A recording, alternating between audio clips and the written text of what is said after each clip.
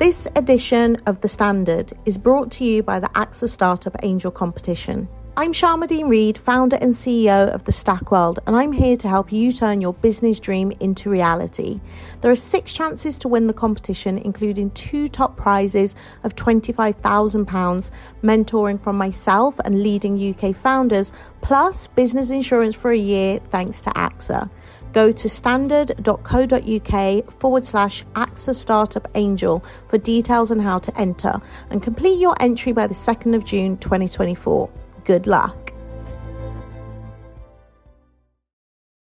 When you need mealtime inspiration, it's worth shopping Kroger, where you'll find over 30,000 mouth-watering choices that excite your inner foodie. And no matter what tasty choice you make, you'll enjoy our everyday low prices, plus extra ways to save, like digital coupons worth over $600 each week. You can also save up to $1 off per gallon at the pump with fuel points. More savings and more inspiring flavors make shopping Kroger worth it every time. Kroger, fresh for everyone. Fuel restrictions apply.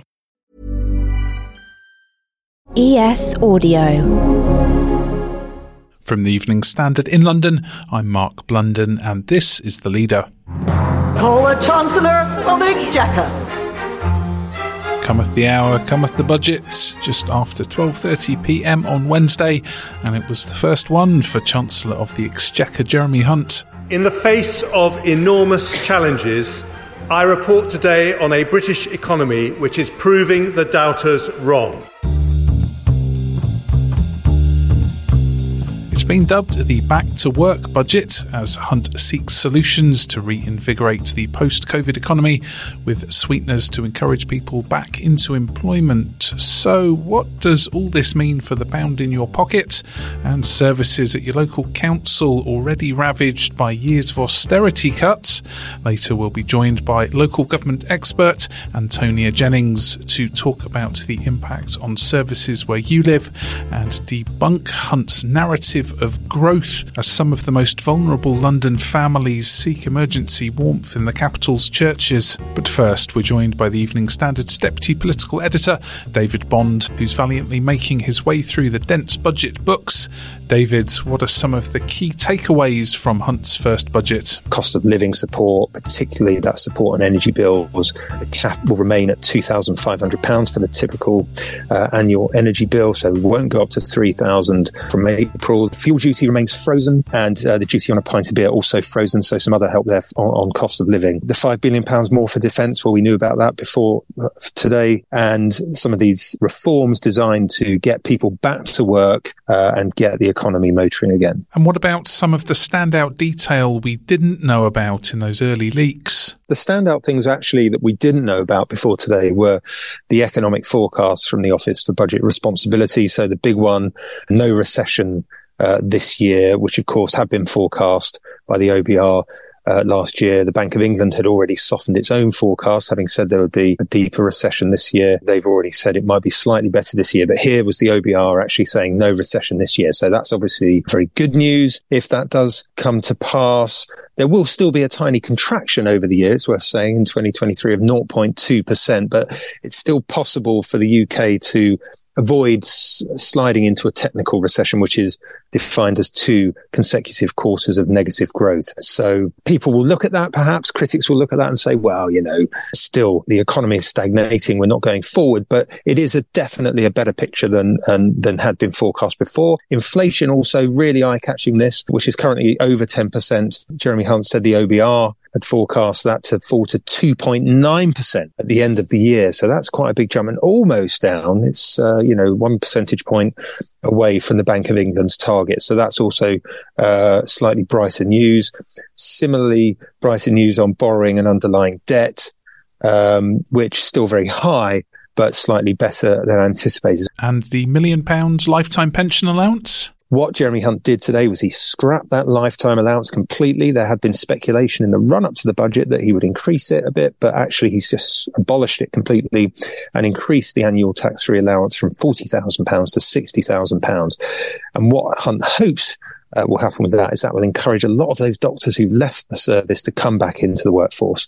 But the problem is, at a time of a cost of living crisis, it looks like a whopping great tax break to some of the wealthiest people in society. And one of the things which was being discussed as I came up here to talk to you was a lot of questions from reporters about, hang on, this doesn't seem to be particularly fair and could blow up. What about the childcare announcement? The childcare announcement was supposed to be the big rabbit that Jeremy Hunt was going to pull from the hat, but as I say, it leaked last night. But the big headline is this extension of the offer of free childcare, which currently is there for parents of 3 and 4 year olds to children 9 months and up. So quite a big expansion, will cost billions of pounds, and the government hopes really encourage parents back into work. What are Labour saying? Their big criticism is that this is just, another sticking plaster. It lacks ambition. It doesn't tackle the NHS waiting list or public sector pay strikes. There was nothing in there about increasing the pay offer for public sector workers to try and bring the industrial action to an end. Their narrative very much now is that we've had 13 years of the Conservative government. They haven't been able to come up with any big plans on growing the economy. We're still stagnating. This is being presented as 0.2% contraction this year, is being presented as some great triumph. So that's their angle. But of course, Jeremy Hunt has stolen quite a lot of their good ideas. So another part of the childcare offer was wraparound care for children of school age. So breakfast clubs, after school clubs to help parents there so they can go to work. That was, of course, one of Labour's big ideas in the run up to the election next year. Keeping the energy price cap at £2,500 a year. That, of course, was a Labour idea. So in some ways, Jeremy Hunt has stolen some of their best ideas and policies over the last few months. So it's quite hard for them to criticise all of it. But Keir Starmer, will continue to bang the drum that this is a sort of tired government that is on its way out, and it's time for a change. Let's go to the ads. Coming up, how the budget's impacting your local council services. Why not hit rate and follow in the meantime? Hi, I'm Lawrence Dallaglio, host of the Evening Standard Rugby podcast, brought to you in partnership with QBE Business Insurance. The show is available to listen to now and right up to the end of the season, when the winners of the Champions Cup will be crowned at Tottenham Hotspur Stadium, and the fight for the Premiership title will be decided at Twickenham. QBE is one of the world's leading insurers, and they will help your business build resilience through risk management and insurance solutions. Subscribe and download now wherever you get your podcasts. Thanks for listening.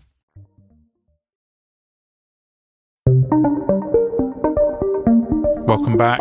Now we're joined by Antonia Jennings, who's Associate Director at the Centre for Local Economic Strategies.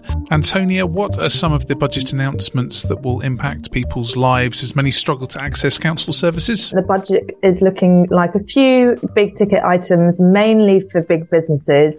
But actually, it's in the main ignored the crises that local councils are currently facing. There was data released this week that said 52% are now obviously setting their budgets for the next financial year and are having to cut essential services. We work with councils up and down the country, and they're telling us that they are essentially acting as the fourth emergency service. So while there may have been a few announcements for example, swimming pools or potholes, this budget seems to have, in the main, completely ignored the scale of the crises that councils are facing. How are they acting as the fourth emergency service? The thing to think about when you're thinking about different public services and how they're funded is that they work as an ecosystem together. So cuts to adult social care that we've seen over the last 10 years have affected pressure on A&E departments. With A&E on the brink, that's affecting kind of crime in local areas.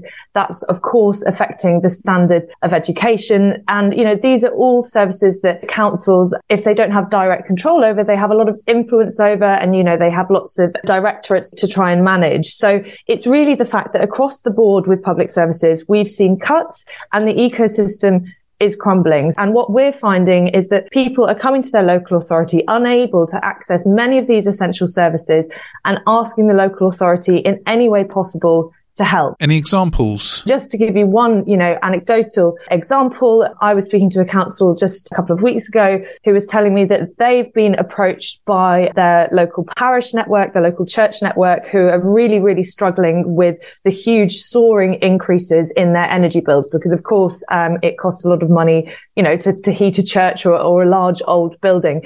And on top of that, most of these churches within this council are located in some of the poorest wards in the borough. And what's happening is local residents from those wards at the same time are knocking on the church's door and begging them to stay open for later hours as a warm space for people to spend their evenings in. That sounds unbelievable in 21st century London. I actually heard this at a cost of living conference that was hosted by Greenwich Council recently, and they brought together lots of different arms of the community from people that ran, adult educational programs, church leaders, a whole suite. And it was many of the church leaders that were saying, we're currently bashing down the council's door because we can't pay our energy bills and, we can't also afford to properly retrofit our churches with insulation and all the rest of it. And the local community that we serve, which are, amongst the poorest in the country, actually are banging down our doors, begging us to stay open for longer. And so it's just the knock-on effect between all of these different parties is really kind of tragic at the moment and unfortunately going in a bit of a downward spiral. How do you rate Jeremy Hunt's budget impact on councils compared to the George Osborne austerity years? So I think the Osborne years signalled a very explicit commitment to austerity as a policy platform. And, in the last few years, we've seen the Conservative Party on a national scale shy away from the austerity label or even, announce that austerity is over. What we see is actually austerity isn't over. It's been pushed onto local councils to deliver. So just to put,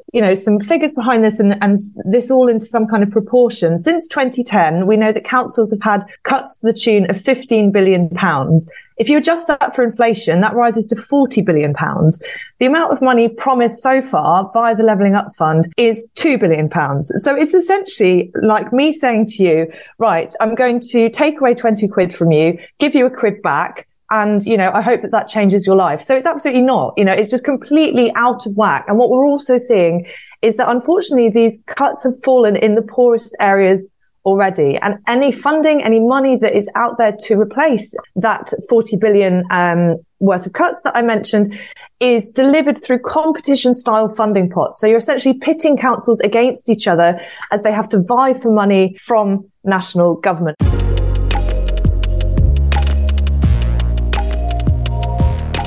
There's more on this story in the Evening Standard newspaper and online at standard.co.uk. That's The Leader. We're back on Thursday at 4 p.m.